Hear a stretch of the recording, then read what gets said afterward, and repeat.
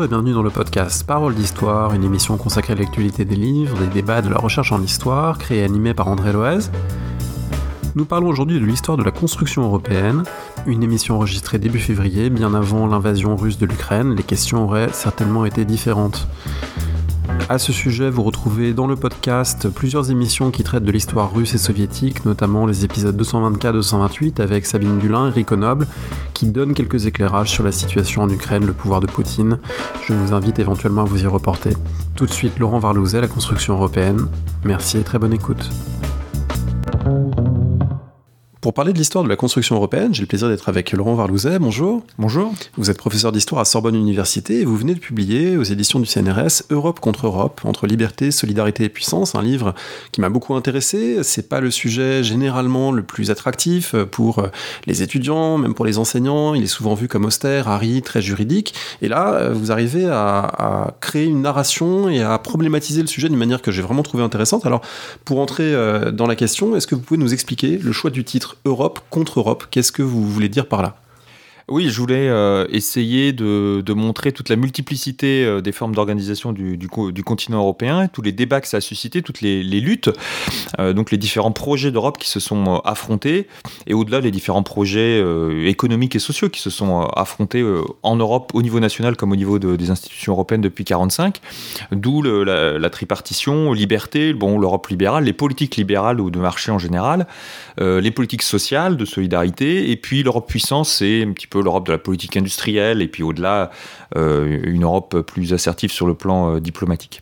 Et j'ai emprunté le titre à Michel Albert, qui avait écrit le livre Capitalisme contre capitalisme dans les années 80, qui opposait le capitalisme anglo-saxon au capitalisme rhénan, pour montrer qu'il n'y avait pas d'inéluctabilité d'une transition vers une mondialisation libérale à l'anglo-saxonne. Donc là, c'est un petit peu la même philosophie, de dire qu'il n'y avait pas une histoire unique, et de la même manière, les futurs sont ouverts. Il n'y a pas qu'une seule forme d'organisation du continent européen. C'est l'occasion peut-être de dire que votre livre porte énormément sur la CE puis l'Union européenne, mais pas exclusivement, c'est-à-dire que c'est les formes différentes de construction du projet européen, de politique publique en Europe qui sont envisagées.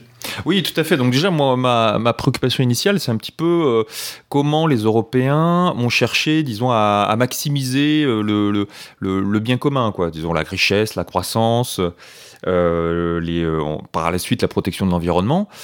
Est-ce qu'ils ont pour ça utilisé des solutions nationales ou européennes, et puis quel type de politique économique, donc voilà, libérale, sociale ou disons industrielle, néo-mercantiliste, on pourra peut-être en parler. Et donc ce qui m'a évidemment frappé, c'est la tentation de recourir à des solutions européennes. Et l'idée, c'était de les explorer dans toute leur diversité. Alors évidemment, avec l'Union européenne et précédée par la Communauté économique européenne, mais on voit qu'en fait, ça s'inscrit dans un mouvement un peu plus long. Ça a commencé vraiment avec le plan Marshall de 1947, qui a donné lieu à la première organisation européenne, l'OSCE. Et puis, sur certains dossiers précis, j'étudie comment les acteurs pourquoi les acteurs ont choisi l'Europe, et pas une solution nationale ou une solution internationale. À un moment, je parle par exemple d'une tentative de démocratisation des multinationales, qui échoue, mais c'est intéressant de voir comment les promoteurs de cette solution, en gros c'était la cogestion à l'allemande européanisée, renforcer le poids des syndicats dans les conseils d'administration, comment les syndicats justement à un moment donné, dans les années 70, se sont rendus compte que leur promotion de cette thématique dans les organisations internationales ne débouchait sur rien de contraignant, et se sont ensuite tournés vers la communauté européenne pour essayer d'obtenir un texte qui là bénéficie du coup d'un droit fédéral directement applicable. Alors on va parler du livre, on va parler d'un certain nombre de résultats, de vos méthodes. Avant, je voulais vous poser une ou deux questions sur un petit peu le champ des études européennes, qui, je l'ai dit en introduction, peut apparaître pour pas mal de gens assez rebutant, très technique, à la fois juridique et économique, et donc si on ne maîtrise pas ces deux dimensions, on risque vite d'être perdu ou d'être noyé. Quelle place ont les historiens dans l'approche de la construction européenne ? Alors, le champ, en fait, s'est complètement éclaté, complexifié. Au départ, comme peut-être beaucoup de champs historiques un peu neufs et pionniers, il était animé par des personnalités très militantes. dans les années 80. Bon, ça, c'est ce qu'on retrouve dans beaucoup de champs historiques, y compris en particulier les champs pionniers, par exemple dans l'histoire de l'environnement aujourd'hui. Et aujourd'hui, il y a eu un tournant critique, on pourrait même dire un tournant un peu mélancolique, parce que depuis 2005 et surtout depuis 2016, depuis le Brexit, il y a un petit peu une espèce de conscience de l'éphémère, de l'idée que les institutions européennes, ou le récit fédéraliste ou gaulliste d'ailleurs de la construction européenne qu'on aimait bien déconstruire dans les années 90-2000, bon, maintenant on l'a tellement déconstruit qu'on se demande si c'est pas les institutions européennes qui vont être déconstruites, notamment après le Brexit de 2016. Donc c'est vrai que le champ s'est complètement, on va dire, disons, normalisé, avec des recherches critiques, d'autres qui le sont moins, ce que Kiran Patel appelle la provincialisation, c'est-à-dire considérer l'Union européenne comme une organisation parmi d'autres, une organisation parmi d'autres organisations internationales, le tournant global, voilà, donc il y a eu un éclatement du champ, mais qui du coup le rend peut-être moins lisible. Il n'y a pas beaucoup de synthèse, c'est vrai, notamment écrite en français, donc il y a un problème peut-être d'accès pour le lecteur qui n'a pas envie, je veux dire, au-delà des manuels qui sont très bons, qui existent, le lecteur, c'est vrai, a peu de livres de synthèse. Et puis on est inféodé, c'est vrai, aux collègues juristes et politistes pour qui les questions européennes sont naturellement des champs extrêmement structurants de leur discipline, puisqu'ils étudient les pouvoirs, et voilà, qu'on le veuille ou non, l'Union européenne est un pouvoir majeur aujourd'hui, alors que pour nous, c'est les historiens, l'Union européenne est un sujet plus marginal. Donc c'est un sujet, voilà, éclaté, marginal, d'où je pense la nécessité d'avoir un ouvrage un peu synthétique, interprétatif. Enfin, en tout cas, moi, c'est ce que je propose à travers donc cet ouvrage. Vous avez évoqué une lecture plus mélancolique aujourd'hui, qui a été très europhile, disons, dans les années 80. Est-ce qu'il y a des clivages aujourd'hui qui traversent les historiens de la construction européenne ? Oui, il y a beaucoup de clivages, comme dans tous les champs, je dirais, mûrs. Il y a encore des historiens fédéralistes, il y a des historiens plus, je ne sais pas comment les qualifier, plus souverainistes, beaucoup d'historiens critiques, d'historiens de socio-historiens aussi, parce qu'on est beaucoup marqué par la socio-histoire de nos collègues politistes. Et puis il y a différentes approches aussi, là, tout à fait en interaction avec les autres champs de la recherche historique. L'histoire culturelle a beaucoup marqué le champ, avec beaucoup de recherches sur l'identité dans les années 2000. Et puis différentes approches, l'approche globale, voilà, que j'essaie aussi de mobiliser un petit peu dans le livre. J'essaie notamment dans les années 70, voir quels étaient les débats sur la réorganisation des marchés internationaux à travers les archives de la CNUSED que j'ai utilisé un petit peu. Donc voilà, encore une fois, il y a une espèce de normalisation de l'histoire de l'intégration européenne qui rejoint les autres champs. Avec en même temps des enjeux qui me semblent assez originaux. En lisant votre livre, j'ai été frappé notamment par la part de contingence due parfois à des hasards de calendrier, telle présidence tournante de la CE ou de l'UE qui va être l'occasion de mettre à l'agenda telle question, alors que c'est d'une certaine manière parfaitement arbitraire cette rotation calendaire, ou tel choix de personnalité, tel ou tel commissaire par exemple, qui va avoir une force particulière. On a l'impression que c'est un champ dans lequel ces contingences-là finalement peuvent être assez déterminantes, et qu'il y a une somme de hasard peut-être plus forte que pour d'autres processus. Je pense que dans toutes les histoires, en fait, notre rôle, c'est de dégager de la gangue des faits le poids des structures et le poids des acteurs. Et donc, moi, c'est vrai que je me positionne pas épistémologiquement par rapport à ce débat. J'essaie de prendre les deux en question. Les structures, voilà, mon livre parle quand même des théories économiques dominantes. C'est pas une histoire des idées, mais donc une histoire, disons, des cultures économiques et sociales dominantes, des rapports de force un peu structurel, et puis en même temps, effectivement, on est quand même obligé de tenir compte des acteurs, de la contingence des élections. Peut-être que le moment le plus important dans le livre, enfin, il y a deux moments très importants. C'est bon, en 58, quand De Gaulle revient au pouvoir et qu'il impose la communauté économique européenne, alors que on l'avait pas forcément anticipé. Et puis 79, quand Thatcher arrive au pouvoir, et donc elle ferme la porte à tout un ensemble de projets d'Europe sociale et industrielle qui étaient proposées alors. Et effectivement, donc tous ces élections déjà jouent un rôle. Et puis dans le détail, effectivement, il y a le rôle des présidences. La présidence, par exemple française de 89 qui met en valeur certains textes. Je parle aussi de celle de 79 de Giscard, où j'ai redécouvert que l'une des priorités c'était l'Europe sociale. Donc il y avait quelques textes sur la réduction du temps de travail. Enfin plutôt l'aménagement à l'époque. Giscard n'était pas un socialiste, mais c'était le ministre Robert Boulin qui avait proposé ça. Et la personnalité des commissaires européens aussi, qui pendant longtemps étaient considérés comme des individus un peu fallots, secondaires, un peu interchangeables. Technocrates, interchangeables. Bon, certains l'étaient. Parfois, on a nommé des diplomates comme si c'était un autre poste de représentation parmi d'autres.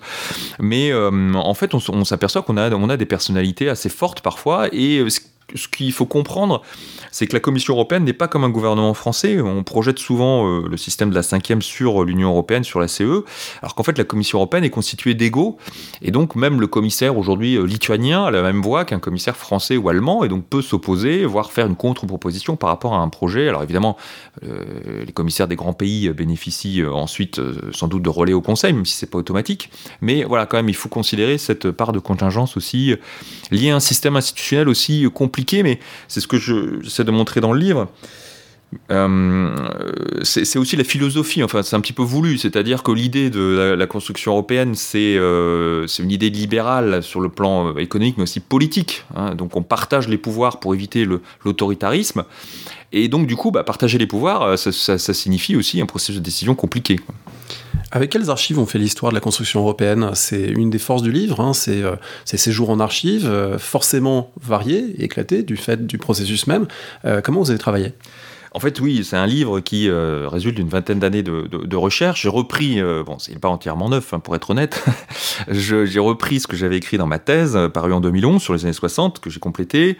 J'ai repris aussi un autre ouvrage que j'avais publié en anglais sur les années 70.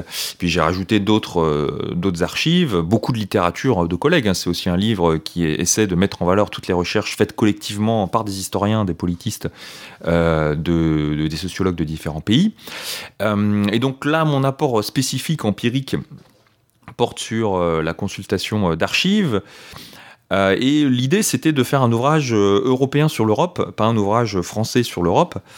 Donc j'ai consulté des archives de différents gouvernements, France, Grande-Bretagne, Allemagne, en fonction de mes capacités linguistiques et aussi parce que, objectivement, c'était les trois pays les plus influents.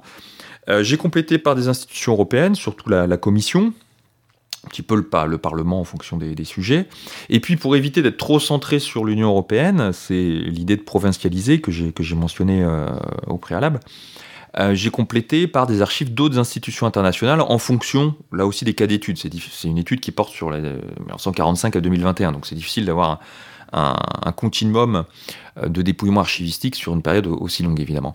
Mais donc voilà, sur le sujet que j'évoquais tout à l'heure, démocratisation des multinationales, j'ai été voir les archives du BIT et de la CNUSED. C'est des archives qui sont à Genève, c'est pas très compliqué d'aller voir.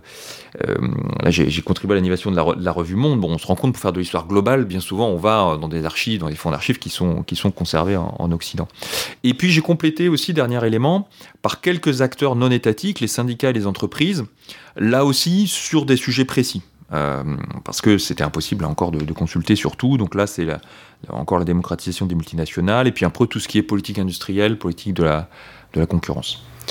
On va revenir sur certains points précis qu'apportent ces jours aux archives. Il y en a qui m'ont frappé, qui relèvent des documents eux-mêmes, qui de temps en temps sont parlants. Par exemple, vous citez à un moment un mémorandum avec Thatcher qui l'a annoté de manière virulente, en écrivant no, no, no dans la marge, etc. C'est une manière aussi de retrouver les décisions au moment où elles sont prises, au moment où elles sont préparées, pas au moment où elles sont figées ensuite dans le manuel d'histoire de la construction européenne qui dit ça s'est passé comme ça, mais une forme d'incertitude ou d'instabilité au moment où s'élaborent les choses. Oui, vous avez raison, il faut revenir quand même sur la valeur ajoutée des archives qui paraît un peu évidente pour nous historiens, mais qui mérite d'être soulignée auprès du grand public, mais aussi auprès de nos collègues qui estiment que les archives sont surtout là pour ajouter quelques détails. C'est pas complètement faux, mais ça permet aussi de préciser le processus et surtout de révéler les futurs possibles, les alternatives qui avaient été envisagées sérieusement. Je parle pas uniquement de débats intellectuels dans des revues ou dans des colloques, qui avaient été été envisagés et qui ont été finalement refermés, mais qui pourraient très bien ressortir ou qui sont ressortis à différents moments de l'histoire. Et là, cet exemple que vous citez, oui, c'est un exemple en fait assez rare parce que on se dit effectivement, voilà, quand on va regarder les archives françaises, on va avoir plein de documents sur ce que pense De Gaulle, Giscard d'Estaing, Mitterrand. Et en fait, les présidents écrivent assez peu. Alors, surtout Mitterrand d'ailleurs. Bon, Giscard, De Gaulle, parfois annotaient un petit peu les documents. Et alors, De Gaulle, parfois, on a des petits Bristol avec quelques lettres. Et donc, c'est très précieux parce qu'il a vraiment une langue extrêmement châtiée et en même temps très acerbe, hein, très directe. Donc, c'est vraiment des petits bijoux. Et pour Thatcher, c'est un petit peu comme Giscard, effectivement. C'est-à-dire que c'est pas des longs développements, mais sur les notes, elle dit clairement, elle marque clairement son opposition ou son accord. Et là, en l'occurrence, vous citez sans doute un document où on voit bien comment elle instrumentalise en fait la construction européenne. L'un de ses conseillers lui dit, bah voilà, maintenant on a signé le traité de marché unique, il faut continuer l'offensive. Non, c'est plutôt maintenant qu'on a obtenu le rabais sur le budget en 84, il faut continuer l'offensive en promouvant une Europe de la dérégulation, une Europe ultra-libérale, mais toujours en critiquant l'Europe. Et on appelait ça le community bashing parce que c'est bon pour notre électorat. Et donc j'ai trouvé ça intéressant de voir vraiment et Thatcher dit oui donc en marge. Et donc j'ai trouvé ça intéressant de voir comment est exposé vraiment très crûment, et je l'ai retrouvé aussi à d'autres moments dans les archives britanniques, le décalage entre une politique officielle britannique, pas forcément anti-européenne, plutôt pro-européenne, simplement. Alors nous en France on considère que c'est pas la bonne Europe, mais bon, pour Thatcher c'était un projet cohérent, hein, idéologiquement, une Europe ultralibérale, atlantiste, intergouvernementale, donc un projet tout à fait cohérent, mais qu'elle pouvait pas présenter comme ça, comme telle, elle pouvait pas se présenter comme telle auprès de son opinion, comme étant pro-européenne, parce que c'était pas vendeur en fait dans les élections. Et à un moment, je retrouve, il y a 2 mémorandums britanniques qui sont proposés en 84 et 85 pour promouvoir une vision britannique de l'Europe. Mais le Foreign Office, Downing Street, c'est pas trop comment les promouvoir, comment les faire passer, parce que on n'a pas envie non plus d'apparaître comme étant trop favorable à la construction européenne. Donc là, c'est là qu'on voit le double discours, qui est pas du tout propre à Thatcher, mais qui est bien révélé, bien explicite dans les archives. Vous venez de citer l'exemple de l'Europe libérale et même des projets ultra-libéraux qui ont gagné de plus en plus à partir des années 80-90, promus notamment par les Britanniques et par d'autres acteurs. Il y a une autre conception qui est une Europe sociale avec des formes de protection. On découvre d'ailleurs en vous lisant que Jacques Delors est sans doute plus social que l'image qu'il en a aujourd'hui, parce qu'il y a un certain nombre de projets qu'il essaie de défendre, de soutenir. Et puis il y a un troisième élément, et c'est l'élément de la puissance dans le titre, liberté, solidarité, puissance, liberté, le marché, solidarité, l'Europe sociale, la puissance. Et ça m'a paru très original, la manière dont vous mettez en scène ce que vous appelez le néo-mercantilisme. Est-ce que vous pouvez expliquer un petit peu ce que ça recouvre et ce que vous mettez derrière, parce que c'est une typologie que je trouve vraiment éclairante pour comprendre ces dynamiques. Oui, alors d'abord la démarche typologique, je voulais pas forcément m'engager là-dedans à la base, mais c'est vrai que au bout d'un moment, lorsqu'on se retrouve à étudier des dizaines d'années, plusieurs politiques économiques et sociales, plusieurs pays, il faut faire sens en fait, hein. Et je trouvais qu'un moyen de redonner de l'intelligibilité à tout cet amas d'événements, c'était de trouver des lignes directrices. Donc assez rapidement, évidemment, on a l'opposition entre les libéraux et ceux qui défendent des politiques sociales. Bon, donc ceux qui veulent, disons, limiter le rôle de l'État, ceux qui veulent le renforcer. Mais après, on se retrouve, lorsqu'on étudie vraiment les archives, et notamment les archives d'entreprise, face à une contradiction, c'est-à-dire que vous avez beaucoup d'entreprises qui veulent pas du tout, en fait, de liberté des échanges, qui veulent du protectionnisme, qui veulent des aides, et vous avez des politiques qui sont mises en œuvre pour les aider, et pour les aider, elles, en fait, les producteurs, pas forcément au bénéfice des travailleurs, ou alors c'est juste un effet secondaire. Et c'est cette troisième catégorie de politiques que j'appelle les politiques, après d'autres, hein, les politiques néo-mercantilistes, qui visent avant tout à renforcer les producteurs. Donc c'est le mercantilisme, hein, qui fait référence à la philosophie de Colbert. Et c'est une approche qui consiste un petit peu dans une démarche presque identitaire à renforcer une communauté nationale identifiée. Alors ça peut être après, c'est une approche qui peut se déployer aussi à l'échelle régionale, à l'échelle européenne, à l'échelle continentale.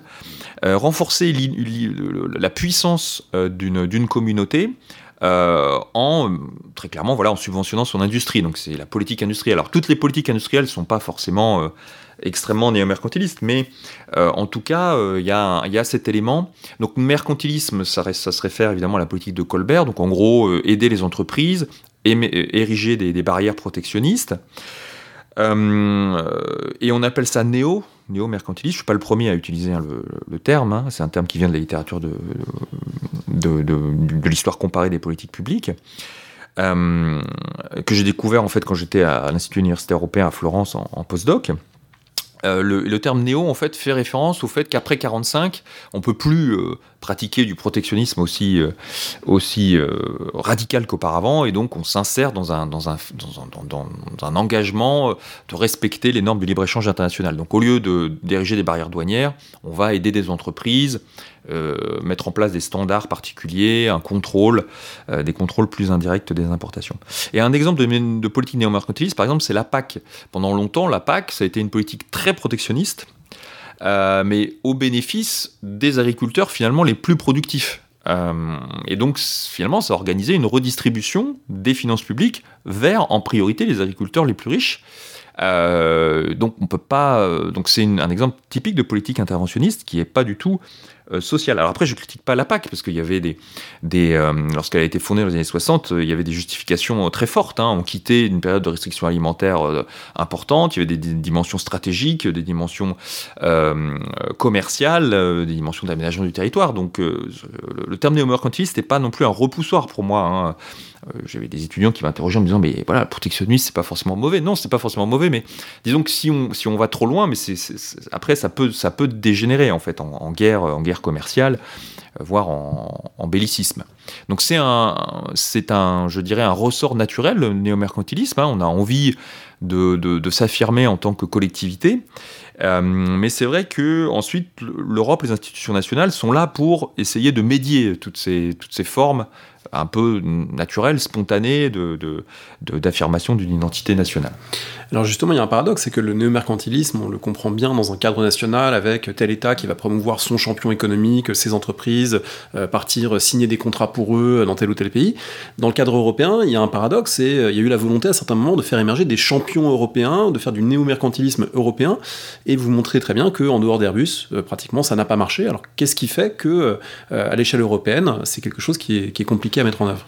Oui, alors il y a plusieurs facteurs qui se retrouvent encore aujourd'hui. C'est vrai que le résumé, effectivement, l'Europe libérale s'est faite, l'Europe solidaire donc s'est faite en complément de l'Europe libérale, pour simplifier, et puisque je montre qu'il y a eu des tentatives plus radicales d'Europe solidaire qui ont échoué, mais bon, l'Europe solidaire de complément du marché a fonctionné, et puis l'Europe néo-mercantiliste, l'Europe puissance, pour l'instant a échoué pour des raisons, la raison principale que vous indiquez, c'est-à-dire que pour soutenir une politique néo-mercantiliste, il faut quand même une conscience d'une identité nationale, enfin d'une identité communautaire assez forte, qui n'existe pas tellement au niveau européen. Et ça se traduit concrètement dans les décisions à prendre.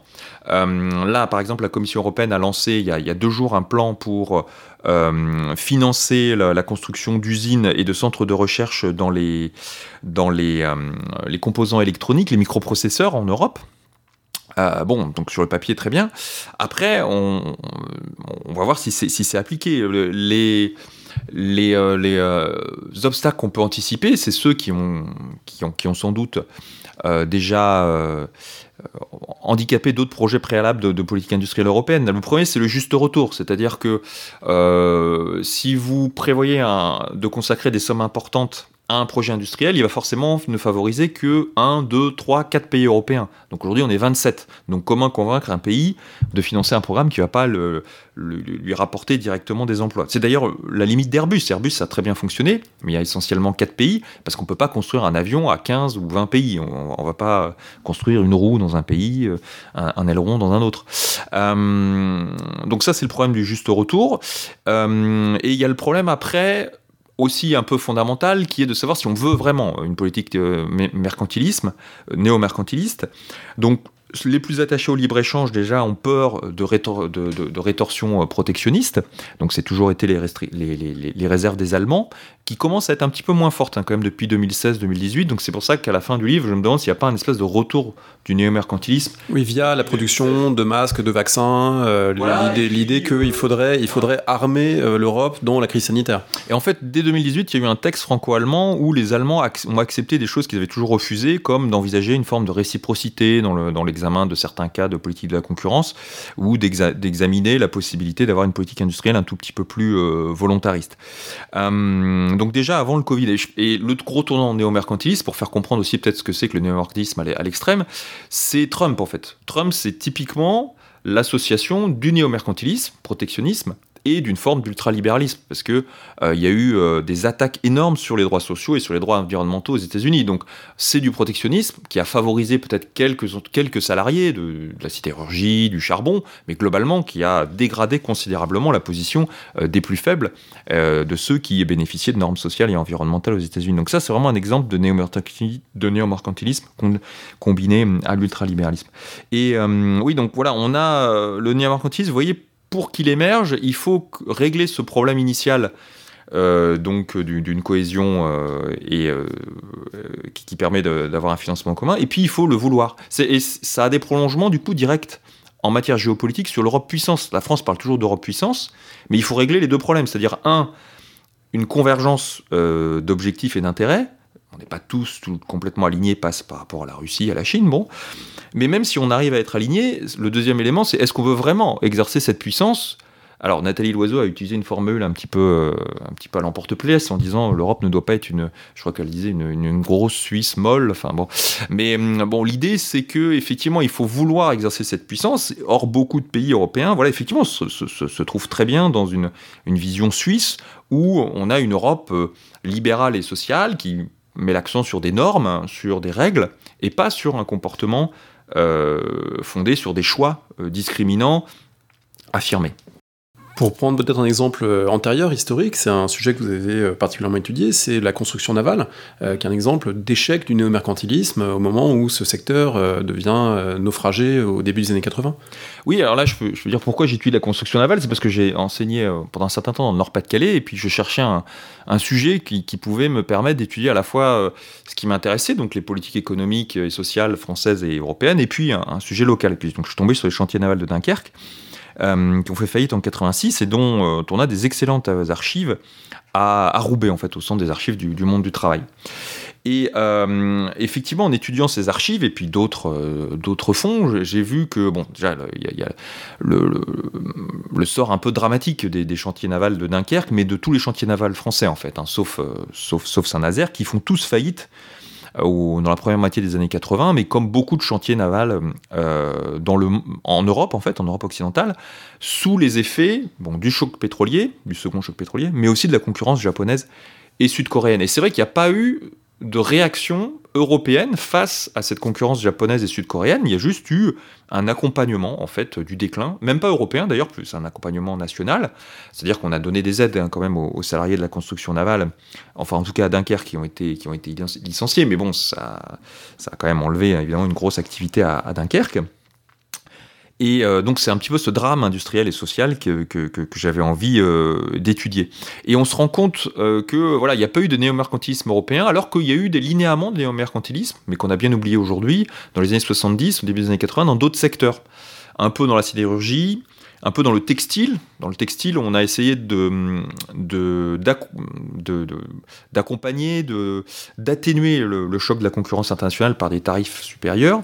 Et puis, dans l'automobile, il y a eu pendant longtemps des quotas d'importation de voitures japonaises. Hein. Donc ça, c'est une forme de néo-mercantilisme, typiquement. Vous voyez, c'est pas du néo-mercantilisme très agressif, simplement, face à une augmentation forte des importations de voitures japonaises, au bout d'un moment, les États, et puis ensuite l'Europe, a négocié un espèce de modus vivendi avec le Japon, quotas dans les années 80 qui se sont progressivement dissipé dans les années 90, mais entre-temps, bon, voilà, l'industrie automobile européenne avait augmenté sa productivité, donc la concurrence posait moins de problèmes. Dans la même période, vous faites référence à un épisode moi, que j'avais totalement soit oublié, soit pas connu, et qui est assez vertigineux pour prendre la mesure de à quel point la mondialisation a fait désormais irruption, et à l'époque, on pensait encore pouvoir la contrôler d'une certaine manière, c'est l'affaire des magnétoscopes de Poitiers. Est-ce que vous pouvez raconter, parce que je trouve que c'est vraiment très emblématique d'une accélération aujourd'hui des flux, encore impensable au milieu des années 80. Oui, en fait, donc c'était au début des années 80, le gouvernement socialiste, sous l'impulsion du ministre de l'Industrie, Laurent Fabius, voulait préserver l'industrie française des magnétoscopes qui commençait tout juste à émerger de l'importation de magnétoscopes japonais. Et donc, on est bien dans le néo-mercantilisme, parce qu'à l'époque, c'était plus possible de prendre des mesures douanières, des mesures protectionnistes classiques, où on augmente les droits de douane, où on impose des contingents, puisque c'était européanisé d'une part, et parce que de toute façon il y avait des engagements internationaux, donc si on prenait ces mesures, même s'il n'y avait pas eu l'Europe, on se serait sans doute exposé à des rétorsions commerciales. Et donc ce que fait le ministre de l'Industrie, c'est finalement assez astucieux en apparence, c'est-à-dire qu'il obligeait tous les magnétoscopes qui arrivaient en général au Havre, les magnétoscopes japonais, à subir de longues procédures douanières à Poitiers. Comme ça permettait d'augmenter les coûts, puisque les magnétoscopes étaient obligés de transiter par Poitiers, ça rajoutait des frais supplémentaires. Bon. Et donc c'est une méthode qui a été assez vite dénoncée par nos partenaires commerciaux européens comme protectionniste et comme du coup générant de possibles attaques au GATT, enfin sur le plan juridique, et puis après des rétorsions commerciales possible. Et donc, bon, le gouvernement a été assez vite obligé de revenir en arrière, enfin le ministère de l'Industrie, d'autant que, bon, voilà, l'enjeu n'était pas non plus considérable. Mais ça montrait bien, effectivement, à la fois les ressorts du néo-mercantilisme, hein, la possibilité de contourner les tarifs douaniers, et les limites, en tout cas, les marges de manœuvre des Français. Et c'est pour ça aussi que le gouvernement socialiste s'est tourné vers le marché unique, parce qu'il s'est dit, bon, il y avait une perception en fait d'un protectionnisme par les normes. Hein, on se disait que si on n'arrivait pas à exporter en Allemagne, c'est parce que les normes allemandes qui étaient des instruments protectionnistes, et donc il fallait créer le marché unique pour établir un marché à égalité pour tous. Ces typologies, elles sont intéressantes aussi parce qu'elles permettent de dépasser ce que vous appelez à un moment le nominalisme, c'est-à-dire qui ne ferait que suivre les étiquettes que les gens se donnent en disant, bah voilà, on a tel président ou commissaire social-démocrate, donc il fera une politique sociale, tel autre est libéral, il fera une politique libérale, ou tel pays a la réputation d'être libéral, etc. Et en fait, on trouve des dosages variables, y compris les Allemands attachés au libéralisme, par exemple, essaient de protéger leur production de bière et sa recette. Donc on peut dépasser par cette typologie les clichés en fait sur les politiques menées en Europe.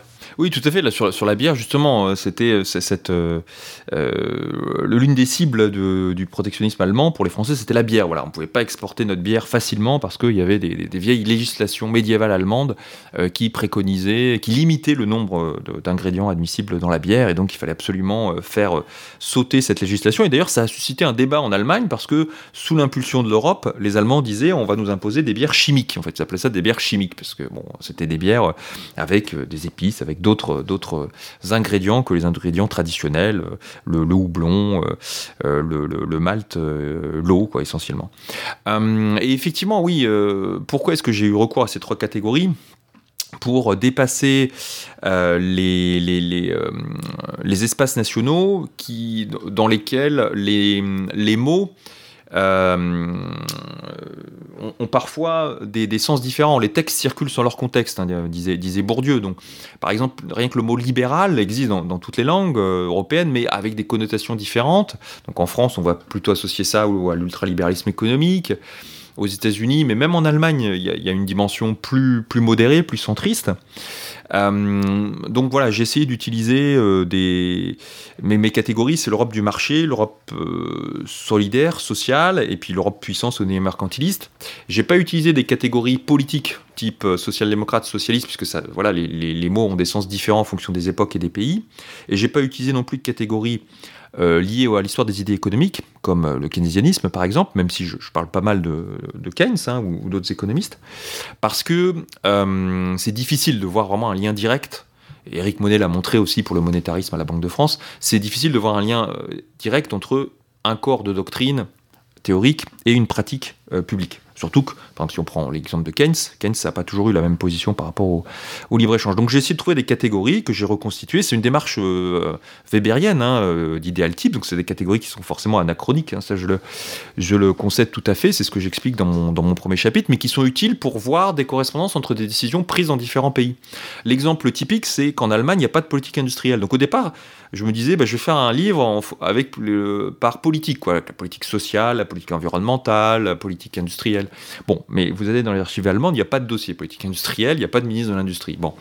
Mais en fait, quand vous regardez la littérature, vous apercevez qu'il y a ce qu'on appelle une politique industrielle, c'est-à-dire des aides aux entreprises, mais elle porte d'autres noms, politique des structures, ça passe souvent par les régions aussi, donc c'est beaucoup plus indirect que chez nous, par la fiscalité.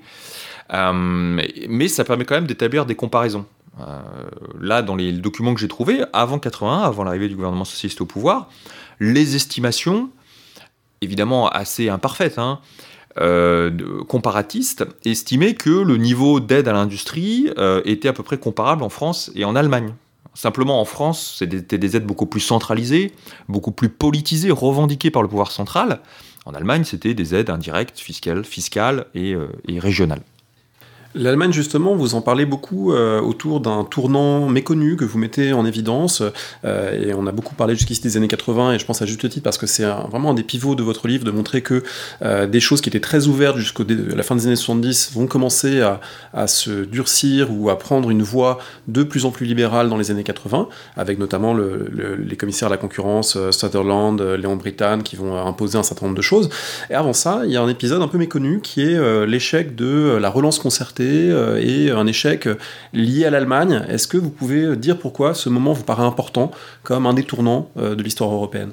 Oui, c'est vrai que quand j'ai commencé à étudier les années 70, je pensais découvrir, après la crise de 73, un tournant néolibéral un peu inéluctable et progressif. Et en fait, on s'aperçoit qu'au contraire, il y a une espèce d'ouverture des futurs dans les années 70, avec beaucoup de débats sur les rapports nord-sud, organiser le commerce, dans le sens d'un espèce de libéralisme organisé.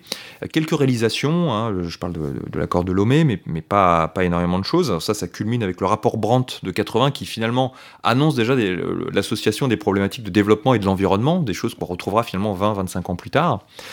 Ou même déjà avec la conférence de Rio de 92, mais c'est vrai que ça revient sur le devant de la scène plus tard. Et donc il y a une espèce d'ouverture de l'espace des possibles, et de la même manière, sur le plan macroéconomique, plusieurs formes d'organisation possibles. Et donc l'une des mesures trouvées pour relancer l'économie, c'était ce qu'on appelait la relance concertée, c'est-à-dire que les pays qui avaient le plus d'argent dans les caisses, disons qui avaient la situation financière la plus saine, devaient réinjecter de l'argent dans l'économie, ce qui permettrait de tirer la croissance au bénéfice de pays qui étaient plus en difficulté. Donc à l'époque, c'était en gros l'Allemagne, le Japon devaient dépenser pour importer, et les pays plus en difficulté, États-Unis, puis à l'époque, il ne faut pas oublier que la Grande-Bretagne et l'Italie avaient dû faire appel au FMI à cause de crise financière, devaient suivre. Et puis la France était intermédiaire, la position française était plutôt positive. Donc il a fallu vraiment convaincre le chancelier Helmut Schmidt d'accepter cette relance concertée, puisque la position de Schmidt, c'était de dire que l'Allemagne se portait convenablement et les autres avaient qu'à suivre les recettes allemandes. Mais Schmidt a accepté cet effort de solidarité internationale et surgit juste après le second choc pétrolier, qui augmente considérablement évidemment la facture énergétique allemande et qui crée un déficit en fait de la balance des paiements allemands pendant quelques mois, quelques trimestres. Et donc là, après, j'ai vu aux archives de la Bundesbank allemande, ça créait une espèce de traumatisme. On parlait de crise de confiance, Vertrauenskrise, crise de confiance dans le Deutschmark. Ça a amené tout de suite les autorités allemandes à resserrer la vis et à refuser ce type de relance macroéconomique, et donc à mettre l'accent sur les grands équilibres, ce qu'on a appelé par la suite l'austérité, qui était déjà présente en Allemagne avant, ça faisait partie de la philosophie depuis 1948, mais ça s'est renforcé. Donc il y a une espèce d'espace des possibles qui s'est refermé du fait du second choc pétrolier. Et le second choc pétrolier, pour moi, ça a été vraiment un tournant vraiment très fort pour fermer des espaces possibles de gestion de la mondialisation. Bon, ça fait un peu d'autant que c'est Thatcher aussi, d'autant qu'il y a d'autres dynamiques au même moment. En 79, Reagan, et juste pour terminer sur la relance concertée, ça fait un peu écho à quand même la crise de l'euro. Pendant toute la crise de l'euro, l'idée c'était de dire voilà, il faut que l'Allemagne, qui a et les autres pays qui ont des finances publiques plus saines que les autres, relance et ne rajoute pas de l'austérité à l'austérité. Donc on a eu ce débat permanent. Mais qui existe voilà, depuis des décennies, c'est-à-dire l'équilibre entre les disciplines de la bonne gestion des finances publiques et en même temps la solidarité. Hein, cet équilibre entre les deux qui a été défini de manière un peu minimaliste à Maastricht. C'est ce que j'essaie de montrer aussi. Hein. Je ne suis pas le premier à étudier l'union monétaire. Je fais beaucoup d'études sur de la littérature secondaire. Mais si on reconstitue, finalement, on s'aperçoit qu'il y avait un projet d'union monétaire d'union économique et monétaire défini en 70 assez ambitieux, y compris avec des éléments de solidarité. On parlait beaucoup de fonds monétaires européens. Et finalement, à Maastricht, on a défini ça à minima. Bon, peut-être aussi parce que c'était la seule chose possible. Hein. Et il a fallu attendre la crise de l'euro dans la douleur pour que l'édifice soit complété avec l'union bancaire, le MES. Tout ça montre que, malgré tout, il y a des gagnants et des perdants dans cette Europe contre Europe, et que les gagnants ne sont pas forcément les ultra-libéraux, en tout cas pas tout le temps, mais en tout cas l'Europe libérale a plutôt gagné sur l'Europe sociale. Et du coup, vous essayez d'identifier à certains moments les raisons, finalement, des échecs ou des difficultés de l'Europe sociale, des directives comme la directive Fredeling qui n'arrive pas à passer, qui a vidé sa substance, des dirigeants, finalement, qui n'arrivent pas à peser sur l'agenda, en disant qu'il y a à la fois des éléments individuels, des éléments structurels. Du côté des individus, des leaders syndicaux, des leaders de gauche qui n'ont pas forcément conscience des enjeux, et puis du côté des structures, finalement, des structures notamment du lobbying et de la façon dont fonctionnent les institutions qui tendent à favoriser le marché. Oui, tout à fait. Bon, là, cette directive Redling, voilà, c'est cette fameuse directive de régulation des multinationales, qui encore une fois a été un échec, mais qui suscite des études parce que elle a donné lieu à une forte mobilisation. Donc, je l'ai dit, dans les années 70 d'abord, il y a eu des textes qui ont été votés au BIT, à l'ONU et puis à l'OCDE, mais qui étaient non contraignants. Donc, les syndicats se sont dit, bon, c'est un échec, et il faut qu'on passe à l'échelle européenne. Mais ils y sont passés, c'est vrai, un petit peu tard, puisque le texte a été proposé en 80, or Thatcher avait été élu en 79, donc déjà tout allait être bloqué au Conseil. Mais ce qui est intéressant, c'est que ce texte a donné lieu à une forte campagne de lobbying au Parlement européen, alors même que le Parlement européen n'avait pas de pouvoir à l'époque, juste un pouvoir consultatif. Et j'ai retrouvé effectivement dans les archives des syndicats britanniques des sessions de formation de parlementaires européens libéraux pour leur donner des arguments techniques en fait qui leur permettaient de s'opposer au texte proposé par la Commission. Donc c'est pas du tout illégal, hein, mais c'est quand même du lobbying très bien organisé, l'apport d'une expertise technique pour justifier l'opposition à un texte. Donc oui, voilà, sur le plan individuel, on a des leaders de gauche qui sont venus un petit peu tard à l'Europe, aussi parce que c'est pas leur échelle de projection naturelle, hein, la gauche est internationaliste, ou très concentré sur l'État-providence, évidemment, national. Des décalages aussi. Hein, dans le livre, je montre un peu les décalages de Delors Mitterrand, notamment. Et puis, sur le plan structurel, voilà, le marché est considéré comme l'élément un peu naturel d'organisation. Mais le marché, c'est ce que j'essaie de montrer aussi, le marché régulé et qui est souvent articulé avec un minimum de solidarité. Donc, dès le plan Marshall, finalement. Alors effectivement, on peut dire que c'est une solidarité intéressée. Les Américains voulaient aider les Européens pour leur vendre des marchandises, pour les insérer dans leur camp pendant la guerre froide. Bon, le fait est que c'est quand même un transfert financier d'un pays riche vers des pays plus pauvres. Et ce que je montre dans le livre, c'est que l'idée avait déjà été en partie anticipée par Keynes dès 1919, qui n'est pas un ultra-libéral. Donc on a une association effectivement entre l'Europe du marché et l'Europe sociale, et les autres projets alternatifs d'Europe sociale plus structurelle, comme la planification européenne, ont échoué. Ils ont été promus à certains moments au sommet. Hein, c'était pas juste des fantasmes de professeurs dans leur cabinet, mais sans incarnation concrète. La construction européenne, c'est évidemment un enjeu politique, un enjeu polémique. Comment on écrit un livre en faisant abstraction, en mettant à distance ses propres préférences, ses propres options en termes de choix politiques pour l'avenir de l'Europe ? Oui, c'est vrai que c'est compliqué. C'est compliqué, je pense, pour tous les historiens du très contemporain, hein, depuis 1945. Mais bon, c'est compliqué depuis tous les historiens. Pour tous les historiens, là, je me rappelle d'un archéologue qui, une fois, nous faisait une présentation dans un colloque, qui nous expliquait qu'il fallait effectivement être très, très prudent, avec les sources. Et puis, qui a terminé, donc, qui a fait une présentation assez austère, et puis qui a terminé avec un dernier exemple, en nous disant, voilà, à tel endroit, on a découvert l'un des premiers charniers, hein, une espèce de massacre collectif et l'un des premiers dépôts monétaires. Donc on voit bien le lien entre capitalisme et violence. En bon marxiste, c'est tout à fait démontré. Donc voilà, je pense que c'est difficile de s'extraire complètement de ses convictions.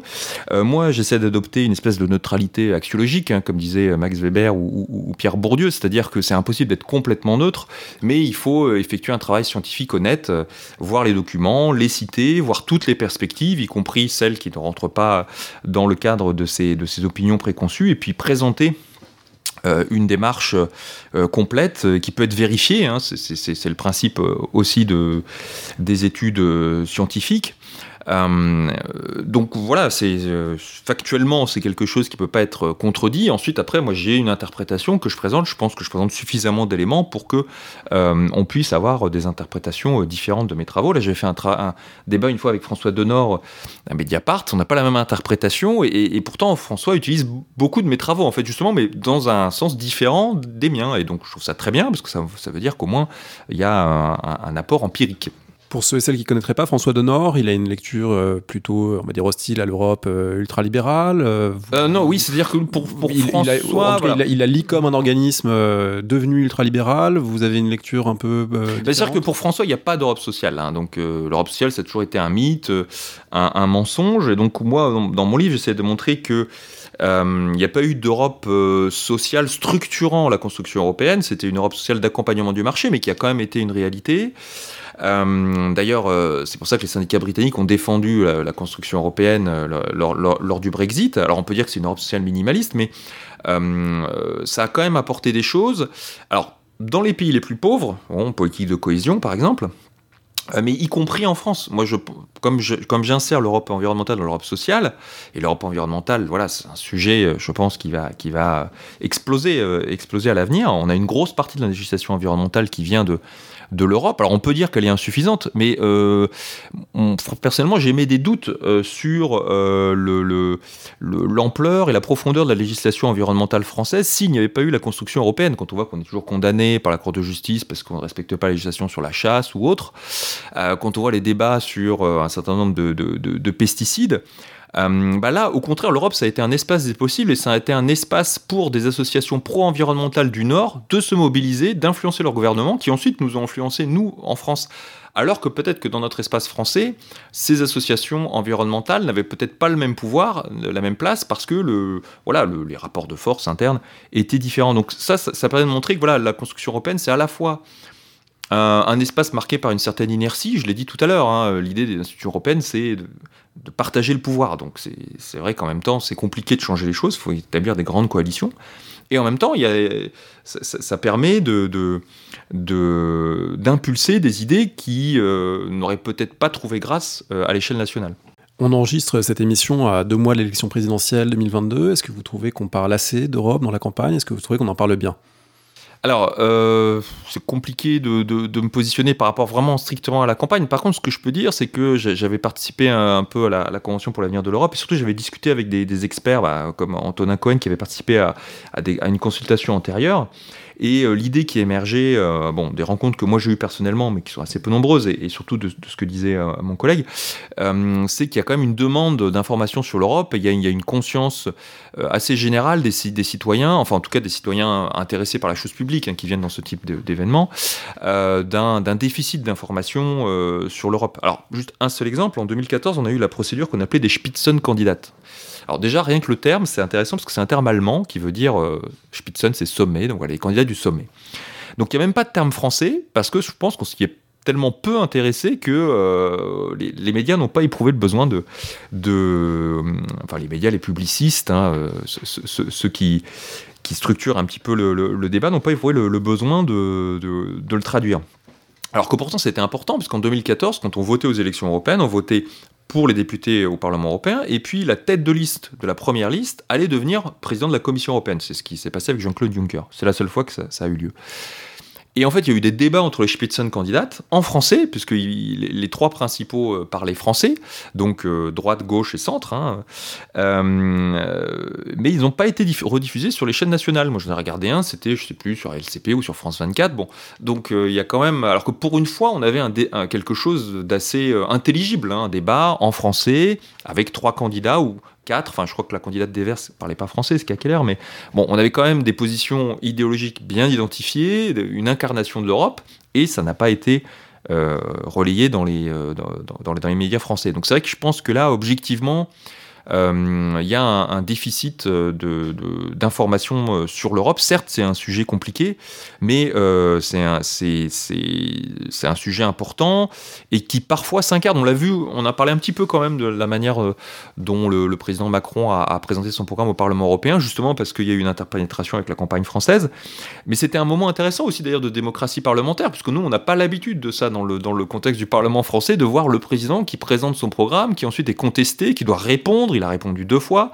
Donc c'était aussi un moment de débat finalement assez réjouissant, assez croustillant, qu'on soit pour ou contre. Donc voilà, oui, l'Europe c'est compliqué, mais bon, toutes les politiques publiques sont compliquées. Après, moi, si vous voulez, si on s'intéresse aux inégalités, à la croissance, à la protection de l'environnement, on est obligé de s'intéresser à des choses un petit peu compliquées. Mais voilà, lorsqu'il y a des moments un petit peu d'incarnation du débat, il faut en profiter pour les utiliser de manière pédagogique. Alors c'est ce que vous faites à travers ce livre. Je redis vraiment qu'il est très intéressant. Il éclaire des processus qu'on peut connaître chronologiquement, mais qu'on lit différemment. En plus, il sert aussi de manuel finalement d'histoire du second XXe siècle, parce qu'il y a aussi une revisite de la guerre froide, de toute une série d'autres événements. Et puis vous allez publier dans quelques mois une histoire de la construction européenne depuis 1945 dans la collection Repères, donc qui sera en accompagnement de ce livre qui lui est une synthèse interprétative, un petit manuel facile d'accès d'une centaine de pages environ. Merci beaucoup Laurent Varlouzet. Est-ce que vous avez pour finir un conseil que vous voudriez donner à ceux et celles qui nous écoutent? Alors, par exemple, pour avoir une vision un petit peu incarnée de l'Europe dont on parlait tout à l'heure, c'est-à-dire avec des personnages en chair et en os, je conseille le livre d'un Néerlandais, mais qui est très francophone, qui s'appelle Luc van Middelaar, et qui a écrit un livre, plusieurs livres, mais là, le dernier, c'était « Quand l'Europe improvise, 10 ans de crise politique », où on a une relecture en fait des crises européennes assez haletante, avec un jeu de différents personnages, et puis en même temps une prise de recul, puisque c'est quelqu'un qui est philosophe, qui a fait des études aussi à Paris.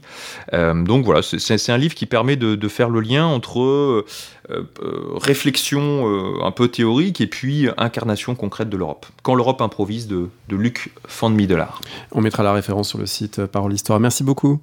Merci à vous.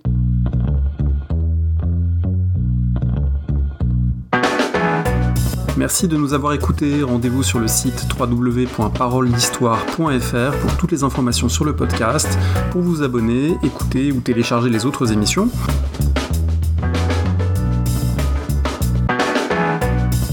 La discussion se poursuit aussi en ligne, notamment sur Twitter. Vous pouvez poser des questions @paroledist et à bientôt pour un prochain épisode.